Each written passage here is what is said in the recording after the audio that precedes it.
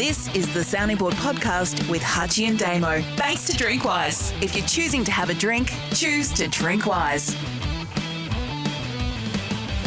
Question time on the sounding board for Drinkwise. If you're choosing to have a drink, choose to drink wise. A lot of questions this week regarding the Super Bowl. I'll just pick out a random few. SJ Matho on Facebook. Hutchie is the sounding board turf expert. Love his thoughts on the deck in Arizona used for the Super Bowl. This was the wheel out grass. Wheeled out of the stadium to get the sun. Water park, they call it. Wheeled back in, but it was apparently a bit greasy, was it? I didn't see it for reasons I explained in the main body. But it was a bit damp underfoot, yeah? Yep. Yeah, it didn't get great feedback, did it, Damo? This is your area of expertise. Well, again, I didn't see this game. I told you why I didn't see this game, Hutchie. It's hard to believe, though, the pinnacle of the sport is played on a substandard surface. It didn't affect the broadcast product at all, though, did it? Well, again, I don't know, so I'm probably You didn't not... watch it. No, Why'd you leave with that question if you had no view on it? Because it's addressed to you. Oh, yeah, okay. Hutchie's the turf expert. Actually says that. Righto. What's the go with Footy Classified this year? Rick Peterson on Facebook. I don't know what's happening Wednesday. I read in the paper that Jimmy Bartell is doing Wednesday, and that would be a good choice if that were the case, but I don't know. I'm back Mondays. Yep. And that starts in a few weeks. Ewing on Twitter. Why does SEN broadcast the Super Bowl on radio? Does it get money? Listeners just assume fans would rather watch it on TV. For hardcore fans like me, I'd never listen and would rather watch. That's your view, Ewing, and some others would share it. We had an overwhelmingly positive response to it right around both countries. We broadcast it through Australia and New Zealand onto 60 stations. It's a great way to take the fan there, to take our identity there, to share it. I'm big on going to the games, Damo. As you know, we're going to India. We're in Arizona. You're very critical of broadcasts that don't attend. We're attenders at our place. Yes. And I'm only critical of TV not attending. And so it was good for our partners to tell their story against the Super Bowl in a different way, and I think it works for everybody. Dan on the farm. After my question 2 weeks ago about your love of the NFL, Damien stated that it takes 20 years to fully understand the game. I agree, but the non-return of the kickoff is still the biggest letdown in world sport.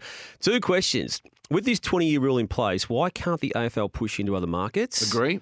And does Gerard Whateley pay Hutchie for a chance to travel the globe watching the best sporting events? He doesn't, but not a bad thought. I get a call a few times, but one every single, and I missed it again yesterday. Sam Newman, I once said to Sam Newman, NFL is the greatest game in the world. Every year on Super Bowl day, he rings and say, I've watched it again. I am more convinced it is the worst game ever. There was a rant yesterday, which I need to listen to properly, and I need to get back to you, Sam. Yep.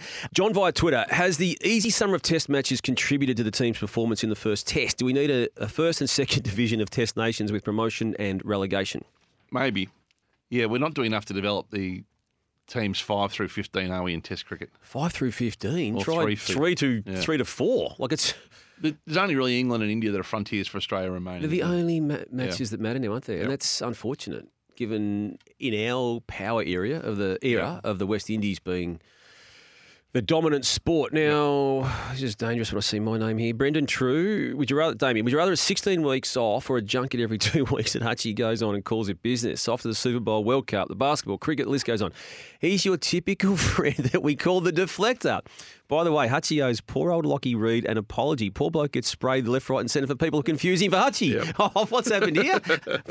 What's Lockie Reed does? No, we've been long accused of being lookalikes in our younger days. At least Lockie's aged better than me. But he did the Fronto game last week at our request, and he was magnificent. So he's the best crowd guy in the history of NBL. He's a good media person in Perth. Oh, he's brilliant. Huge. He's unbelievably connected to the Wildcats fans.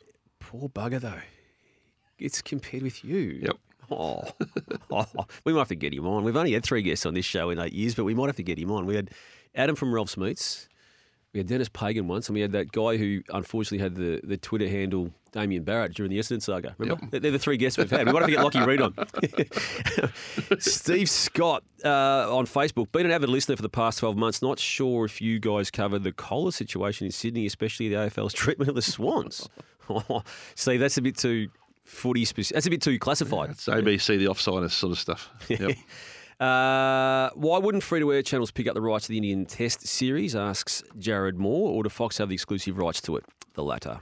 Jared, the way it works. I assume it was expensive too, right? Imagine it would be. Yep. Yep. Right.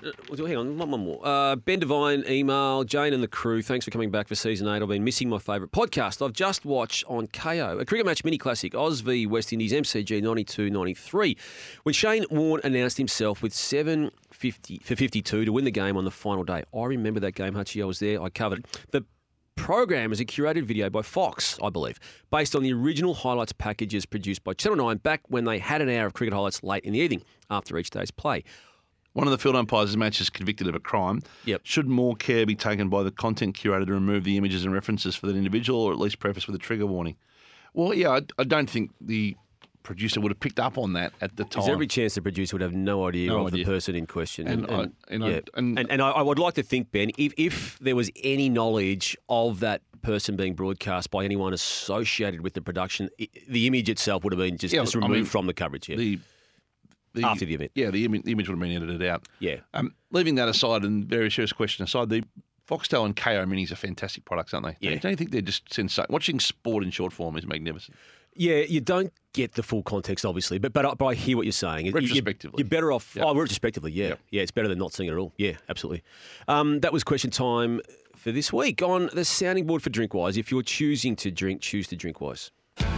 Thanks for listening to the Sounding Board Questions with Hutchie and Damo. Send us your questions via Twitter or Facebook at Sounding Board EP.